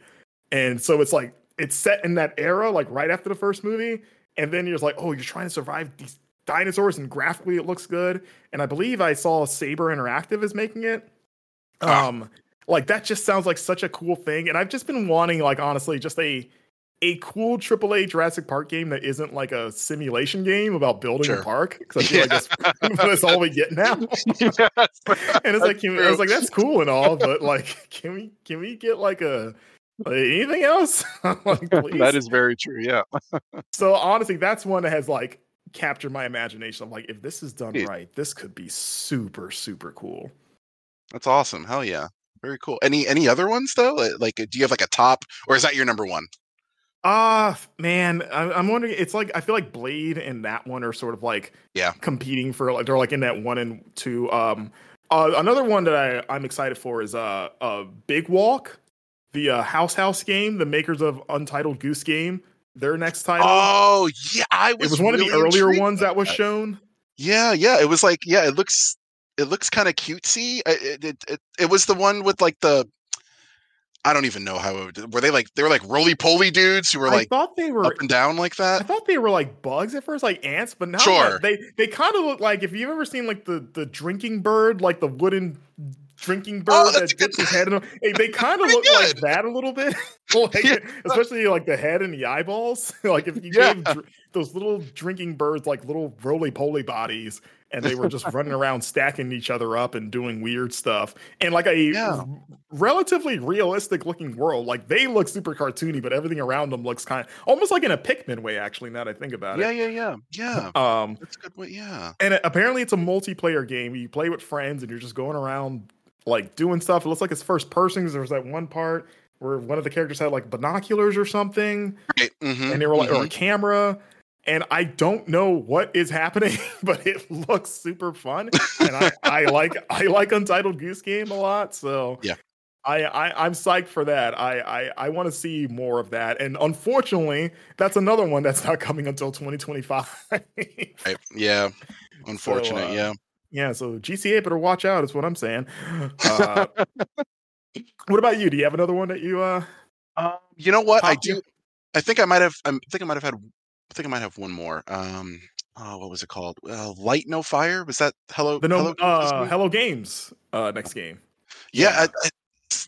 I don't know. I'm like cautiously optimistic. It's a little surreal, because I remember the E3 trailer for No Man's Sky. I mean, there's a lot of No Man's Sky trailers, but I remember like, it's so long ago, but like it had like I just remember seeing how vivid the colors were, and then you had like the character in first person walking out, and then they got in the ship, and it's like, whoa, seamless transportation into space. So and I beautifully rendered like Brontosaurus looking thing walk by. That's exactly it. And what's really surreal about it was that, for me at least, it felt like the Light No Fire trailer was almost the exact same like format of the player character sort of looking at things in wonder, and then instead of getting in a ship, they hop on their little bird creature thing, and now we're flying through the sky, and like there's like this really like there's the music giving this sort of like awe-inspiring vibe. It just really reminded me of the No Man's Sky trailer, and that's why I'm a little cautiously optimistic about it, because it just, I don't know, I just had like major deja vu like feeling when I was watching it. Like a Fool Me Once situation. Yeah, so I don't know though. I mean, obviously, No Man's Sky, the developers were able to sort of come back and just build upon that game and make it even stronger now. And I know it has like a pretty nice dedicated player base, and people like, sing the game's praises. And so I would like to think, after all this time, like coming back and working on another ambitious game, I feel like they've probably learned a lot from No Man's Sky, and they'll probably incorporate the things that they've learned into this new title. And so make me learn not to overpromise. Like Sean Murray was up there fighting for his life not to say anything too ridiculous. No, yeah, I mean, but it was weird too though, because like oh gosh, were you writing a story during that moment, or were you locked in? Because there was like I was watching, like, okay. I was paying attention to that one mostly. Okay, sweet. Because there was that like one moment where Sean Murray said something about this game being their most ambitious game, and then I kid you not, Jeff Keighley was like, "Here we go again," and I'm like, "Yeah, I remember that." He's like, "Oh, yeah. I was like, here he goes." Do that? He's off the leash. Yeah. No, so yeah, I guess I kind of felt I kind of agreed a little bit with that sentiment, although I don't know if I would have said it out loud the way Jeff did. But yeah, I definitely got like a similar feeling from that, especially when he was saying like it's like true open world, no boundaries. I was like, oh Lord, like I really hope they can like truly completely deliver on this full-on world. Yeah, and for those that haven't seen it, it's like they're doing like fantasy now. Like it's not sci-fi. It's like people flying around on dragons and like Right. building like wooden cottages and stuff. Like it's like a hard pivot, at least like aesthetically, from what No Man's Sky was. For So sure. I guess if you wanted to be reductive, you'd be like, oh, it's No Man's Sky, but like fantasy. But I don't think you're gonna be flying a dragon into space. But who knows? Maybe it's a space dragon. Maybe. But yeah, it's and also what stood out is that he said they've been working on it for the last 5 years. Oh, I missed that part. Yeah, so it's not something that they were like, oh, we're just now starting this. Like, no, we've been chipping away at this for a good while. Like while we've been doing No Man's Sky updates, so it's seemingly for far along. I don't think the game has a release window unless I missed it. I don't remember. Yeah, I might have missed it. I don't remember. So it's probably like a TBA thing, but yeah, I mean, I it's exciting to see like a new thing from Hello Games post No Man's Sky and post learning the lessons about the launch state of that game. Like on paper, that means they start off on a much better foot with this and also have a better idea of like what they can and can't do with that small team at the outset. And also I just hope that extends to like the messaging too of like just don't say anything that don't say anything compromising, I guess. But hey, that they've turned that game around and their PR has, been done on 182. Like people really are happy with that team now and have been for a while. So, best of luck to them. Another game that I'm super psyched for is oh man, No Rest for the Wicked. Moon Studios game, the team behind Ori and the Blind Forest / Ori and the Will of the Wisp, doing an action RPG. Yes, that thing looks so cool, and like the art direction has got kind of like a oil painting look to it. It's the best way I can describe it. But it's like it's not a side scroller like Ori. It's like a fully 3D kind of like almost isometric like third person action game. That thing looks rad. Like I love the Ori games. Like they're some of my favorite platformers ever. And so to see them do something completely different is like exciting. It's supposed to go into early access sometime next year. So they're going to be building it out over time, probably almost like following the Hades blueprint a little bit. Sure. And so, yeah, I don't know anything else to say other than like, I'm excited to play that when it hits early access to see what that's looking like. That's a really good pick. I mean, I don't have a lot of experience with Ori. I feel like I played a couple of hours of there's 2 of them, right? Two. Yeah, so I played a couple of hours of the sequel. I'm sorry, I just can't remember the subtitle underneath the Ori name. Right. So I'll call it the sequel for now. But I remember playing the sequel. I remember playing a couple of hours of it, and I mean, just it felt so good to play. The visuals were unreal. I still listen to the music. I can't even call myself a super fan, right? But I mean, I like the soundtrack on Spotify. I listen to it all the time. Hey, so I've never played Persona 5, and I listen to that soundtrack all the time. Amazing. Yeah, I mean, why not, so, right? I mean, I guess I'm a fake fan too. I don't know. No, but yeah, I think it'll be really exciting to sort of see all of those features come back for their next title. It's definitely going to be gorgeous, and I'm sure it'll feel great to play, and I'm sure it'll have incredible music. So yeah, I completely forgot about that. I'm happy you brought that up because that game does look awesome. Sure. Like I said, there's a lot of stuff, like even some quick hits, like Don't Nod announced their next game, Lost Records, Bloom and Rage, which looks interesting. I got it vibes, just the premise of like teenage kids encounter something scary, then they become adults and then reunite to face the scary thing that traumatized them. And they haven't talked about the scary thing since it happened. So I was like, is this it? There was the Dead Cells creator Motion Twin, their next game, Windblown, which is like another sort of like cooperative. I like that too. Yeah, I love Dead Cells, so I'm excited to see what that looks like. We God of War Ragnarok getting free DLC next week. Nuts, right? And it's a roguelite. Wild. That's awesome. It's like free. I guess I'll be reinstalling that soon. Yeah. I like the sound of free. It's my favorite. My favorite word.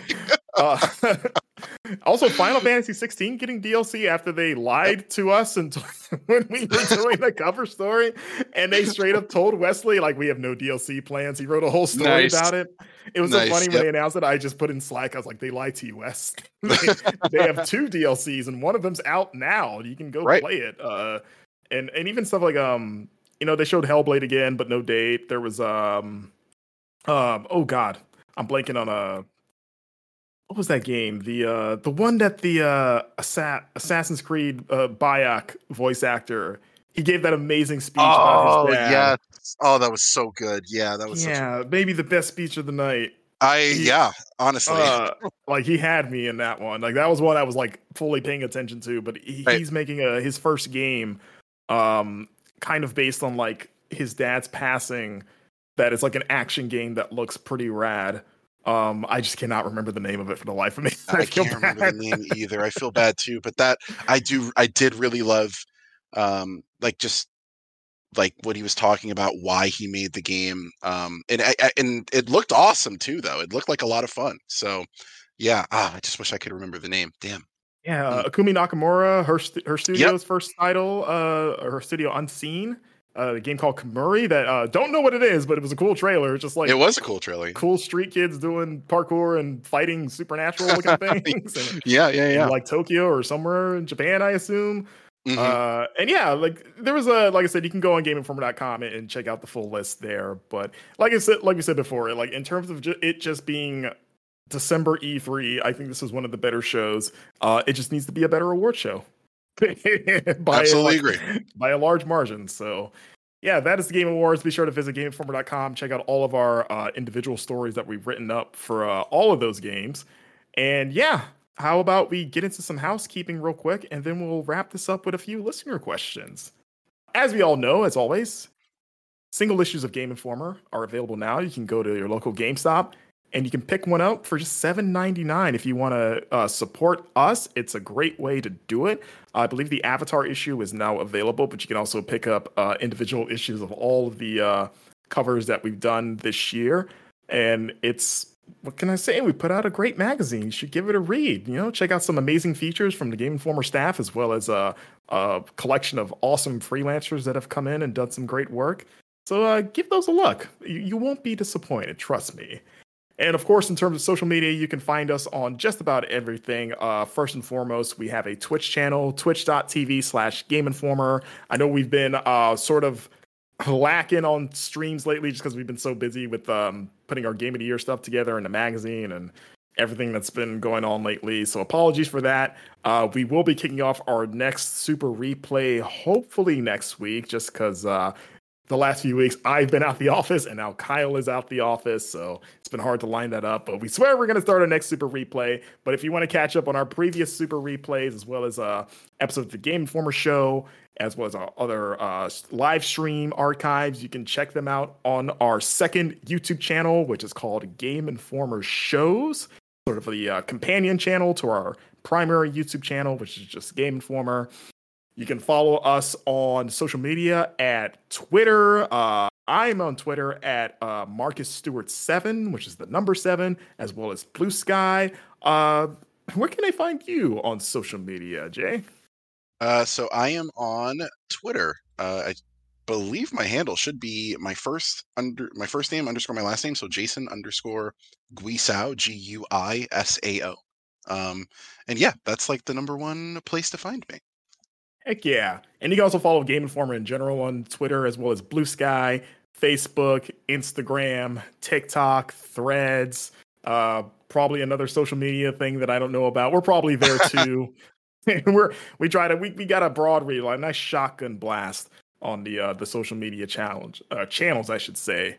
Of course, check out our other podcast series, All Things Nintendo, hosted by Brian Shea every Friday for all the latest and greatest in Nintendo news. And of course, an always special shout out to our podcast editor, Matt Storm, aka DJ Stormageddon. Be sure to show them your support by checking out their 2 podcasts, Fun and Games, which I was on a recent episode on, by the way, and Reignite, a BioWare-focused podcast. And yeah, let's get into some listener questions. If you would like to influence the show, if you want to ask us our deepest, darkest personal questions about anything, life, if you want to know the meaning of life, we can answer those questions probably. And you can send us questions either via email at podcast@GameInformer.com, or if this is probably the better way to do it, if you're part of the Game Informer Discord channel, just drop a question into the Game Informer shows channel in that Discord. How do you get into the Game Informer Discord, you ask? All you got to do is subscribe to our Twitch channel just one time subscription to Twitch channel, get you access to the Game Informer Discord, which is full of lovely folks that ask so many great, insightful questions, including this one from Mike J. Lunt via Discord about the Game Awards. Funny enough, we might have answered this a bit during our discussion, but this is a little bit more specific in terms of the formatting, asking, does Keighley need to change things up a bit to make the show more about devs? I saw suggestions about spreading it over 2 events, an awards ceremony at night, and a look into the future in the next. Having accessibility awards in the pre-show and kicking Sam Lake off the stage felt so wrong. So we did talk about that. Do you think that is the solution? Is like a 2-show thing, or do you have any other ideas for how we could balance it out better? Well, I like earlier I was saying, maybe like if it was 1 show, obviously giving more time to the devs, but I don't know, maybe splitting it might actually be better. I guess I'm just thinking like, I don't know if people are worried about, time constraints or the show being too long. Like I know, for instance, like last night, my partner was like, I mean, she was getting pretty tired at about like hour 2. So I was like, okay, I mean, fair enough. But yeah, I mean, I guess maybe it could be split over 2 nights. And then, you have one night that is literally just all about celebrating the creators and the games that have already come out. Right. And then the next night is all about celebrating the games that are about to come out with all the trailers and cool stuff like that. So I think that could be, it could be a kind of a cool, like a TGA like festival kind of thing where like you still get the award show, but then you also get like you set time to the side for all the upcoming games and world premieres and all that. So yeah, I wonder if they almost take like the WrestleMania route where like WWE years ago has like WrestleMania is now 2 nights as opposed to 1 because it got so big and which is a good thing for them, so they could feature more wrestlers and more matches on each show, which means more of the roster gets to be on WrestleMania, which is like, that's a big deal for them because it's the biggest show of the year. And then for the fans, you get to sell it as like, you get double the WrestleMania, like that's great. Yeah. And Saturday and Sunday night, baby. So I was like, did they do that of just like Game Awards night 1 and then Game Awards night 2? And then people that go, just, you get a ticket and you go to both. But then I was also thinking like, if you do it 1 show, would it be beneficial to maybe like do like, the first half of the show is just trailers. Like we're going to get it out the way. We're going to front load it. And then the back half is just awards. Like the last 90 minutes. If you want trailers, you should tune out now. We already gave you that. But this half of the show, we want to end it by honoring the people that are there to be honored. For sure. Like, instead of trying to do both at the same time, so clearly he's bad at balancing that. So maybe it's just easier to front load the show with all the stuff that probably the average fan cares about more, honestly. And then say like, all right, now that you've had your candy, now it's time to get to the meat, or whatever. Right. So I wonder if that would be good. Because then the only thing I wonder about doing it 2 shows is like, I know that a lot of the money is made from that ad revenue, like it's just the reality of the show. Like I'm not going to say he shouldn't try to get paid. Right. So like, if you only did the awards on 1 night, do you lose some of that because all the glitz and the glamour of trailers is on night 1, let's say? Oh, okay. And what supports night 2, unless there's enough money there where you don't need it, and just like it just carries over into both nights. But then if you did it the 1 show, but it's cut in half, basically, you still get all of that ad stuff on the same show. It's just by the time you get to the second half, it's just less prevalent. You know what I mean? We're like, oh, you might get an ad here and there, but it's just awards, and they get to talk for longer than 30 seconds. So, maybe that's a potential solution. I don't know, but yeah, maybe. All right, next question comes from Patrick Polk via email saying, longtime fan of the show, recent digital subscriber of the magazine here. Thank you so much, Patrick. I enjoyed last week's episode as always, but I had one question. When Marcus was trying to come up with a scenario where shrinking people would be useful, and he described shrinking doctors to perform medical procedures, was he deliberately describing the plot to the 1987 Dennis Quaid, Martin Short, Meg Ryan movie Inner Space? If it was on purpose, very good job. Very funny. If it was not on purpose, wow, what a funny coincidence. You as in me, should check that movie out. I watched it way too young and it was weird. Happy holidays.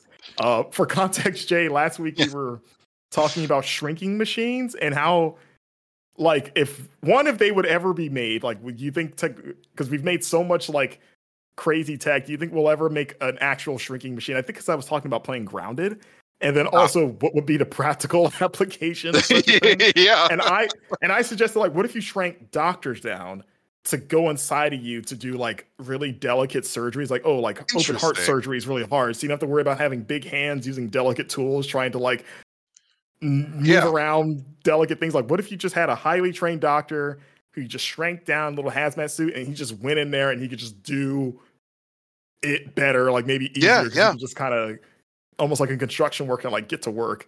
And it's like, I would sign up for that. I thinking, it's funny, to answer your question, Patrick, I was thinking of Inner Space. I just can never remember the name of the movie Inner Space because it's not a memorable name. And I've only seen it one time when I was also little, so my memory of it is hazy, but I remember it. And I probably watched it too young because it was just like, oh my God, this is kind of weird. People can go inside you? That's creepy. Inner Space fan, Jay? Greatest movie of all time? I've never seen Inner Space, actually, but one of the first things that came to mind though when you talked about like going, like little doctors going into the body, like what happens if they just like slip and just like they fall into the body, like they what just happens? Fall into your stomach acid and die? I don't know. I mean, if we're talking about the heart, I don't know if there's a clear path from like heart to stomach. But I like to think there's enough like natural boundaries where like living in I mean, the most dangerous part of the body to be inside would probably be the stomach, right? I would think so, probably. Yeah, there's just a vat of lava, more or less, in there. And then that only leads to the parts of the body that just grind you up and spit you out. Like you got to go through 2 intestines, and it's just like nothing that goes through there survives, basically. Yeah. But like lungs would probably be weird, but probably not deadly. You probably get thrown around a lot from all the airflow. You probably get thrown around. Yeah. Is the heart just the safe? Well, I'm trying to what's I don't know, is the pancreas safe? I don't know. But I just imagine just slipping down. Like I don't know. Like obviously I know nothing. I'm not like a anatomy specialist or anything, but it'd be sort of interesting working on an organ, and then you just slip or something, and you just fall into the body. So I don't know. I imagine that'd be a hell of a way to go. It would be a hell of a way to go. And also, what would that do to you as a person? Like if someone said like a doctor or even just a human being died inside of you. Like there's a full-grown person that was inside of you and they died, and now you technically have a corpse of a full-grown adult inside your body. That is so dark. And it's like, what do we do about that? Like, and it's like, I think you're digesting Dr. Tom right now, by the way, and you're gonna poop him out soon, and make sure you save it so we can send it to the family. Oh, it's awful. Like, don't flush. They need some closure. We see some little glasses floating around in the toilet. So yeah, that's a horrifying thought now. So thank you for putting us on this trajectory, Patrick, with that question. Let's see.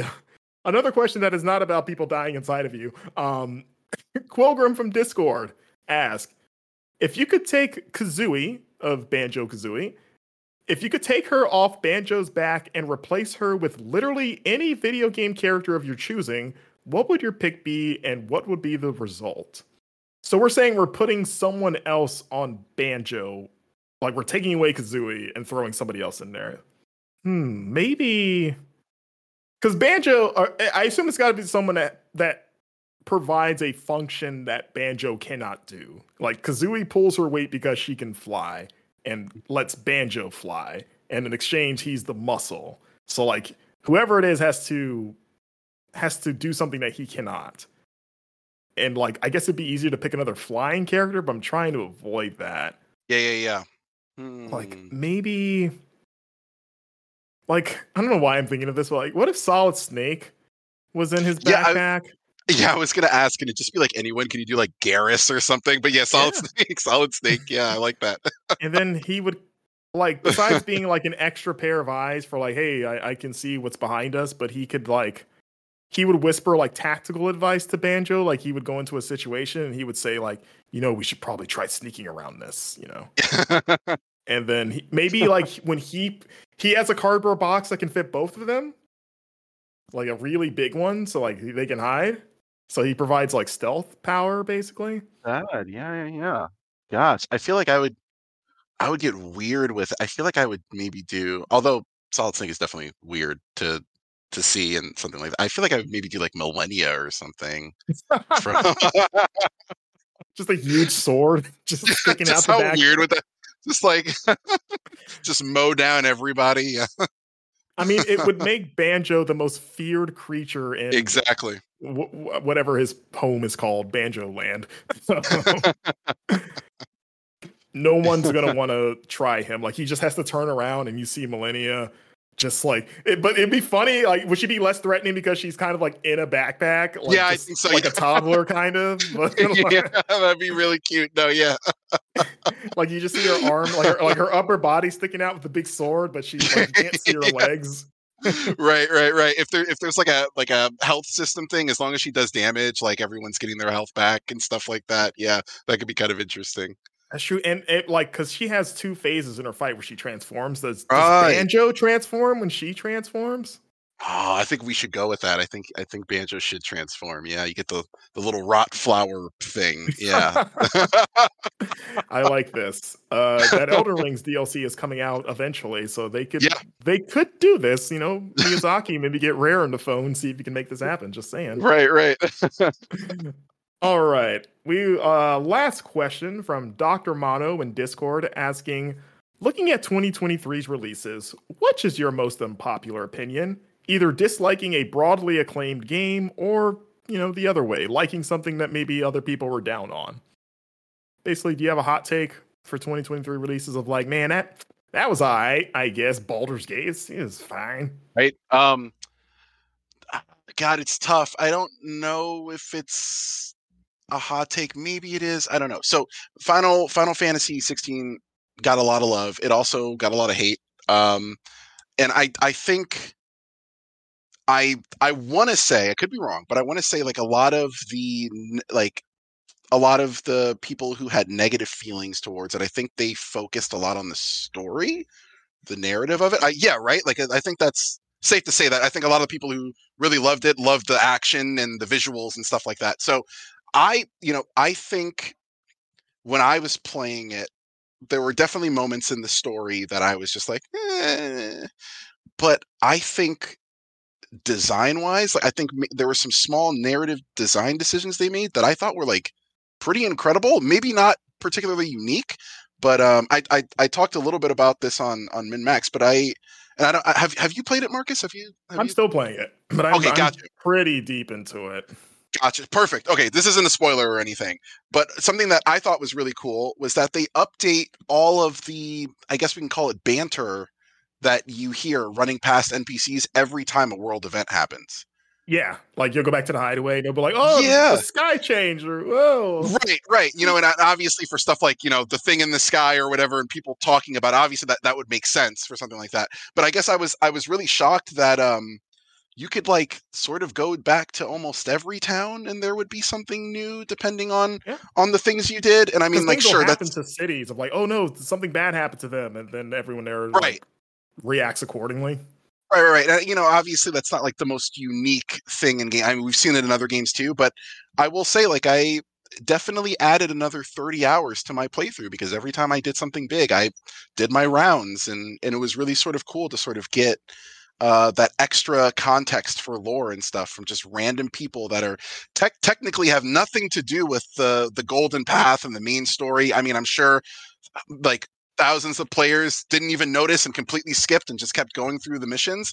But it's really awesome that the writing team, I guess, was just like, nah, we gotta rewrite all the lines for all these NPCs all the time. And I don't know, I thought that was something really cool that maybe went under people's radars. And yeah, I thought that was something really awesome. I don't know if that's necessarily a hot take, because I know a lot of people didn't really love the story, but I loved that one aspect, at least, of the narrative design of the game. So yeah, I'm on the more positive end of the game. Again, okay, so, good. Yeah, I'm enjoying it quite a bit.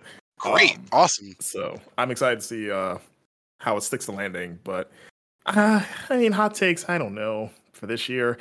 Probably off the top of my head, it's like, it's not even like a hot take. It's probably like a warm take at best, if even. It's like I'm a good ways into Super Mario Brothers Wonder. Like I took a trip to Sony a week ago and played a lot of it on the plane. I've got like 4 of the 6 Royal Seeds. So I guess I'm over halfway roughly. That game's good, but it's like this kind of like where I'm at of like, oh, it's really fun, but it's not like, it has not been this like revelatory experience that I guess other people have had with it. And I'm a big Mario fan. Like I love me some Mario, and I'm having really a good time with it. Like it's better than all the U games for sure, but it hasn't hit that like, this has changed my life level that I've seen other people. I know Brian Shea, who reviewed it. He loved it a lot, and I don't know if I love it, but I'm in like with it. Fair enough. Makes sense. Yeah, I like that. I like that. I'm deeply in like with it. Awesome. Okay. But I'm too shy. I'm not there. I'm like, it's like when you're dating someone and you're like, they're impatient of like, are you going to say you love me, you SOB? And you're like, how do I get out of this? How do I say this in a way that's not going to destroy everything? Like, I really, really like you, but you're really trying not to say the other L word. Right. Yeah, that's where Mario keeps tapping his foot, wondering if I'm going to cross that threshold. And I'm like, interesting. Maybe we gotta go on a few more dates. You got to turn into an elephant a few more times and really let me see if I like it. So yeah, again, that's like a warm take, but it's all I got. This has been a really good year for games, guys. What do you want? Yeah. But yeah, man. Well, that wraps up the show. Jay, thanks for coming back and hanging out for me. For having me. Thank you so much. I had a blast. Yeah, like I said, you're gone from Bungie now. You're on your way to your next gig. And please, floor is yours. Anything you want to promote, or just again, remind people where they can hit you up. Sure, absolutely. Yeah, like as I said before, you can find me on my Twitter. But I did just recently put out a portfolio website of all the games I've worked on and writing samples of like screenplays, prose, some narrative design, like character sheets and barks and stuff. And you can go to jayguisao.com. That's simple, Jay, Guisao, GUISAO.com. And you can read my stuff and see what I've been working on for the past few years. I've got Game Informer stuff on there too. So yeah, that's definitely something I hope people check out and enjoy what they see and stuff like that. So yeah. My short version of that is please hire Jay. He's awesome, and I know because I've worked with him here for so much. A good while and loved it. So you can consider this a reference, a video reference. Hire Jay if you can. So. And yeah, like I said, we'll be back next Thursday with another episode of the Game Informer Show. Thank you guys so much for watching and or listening. Shout out to everyone on YouTube checking us out. And be sure to visit GameInformer.com to catch up on all the Game Awards news and other cool features in the pipeline. We shall see you next week. Bye, everyone. Bye.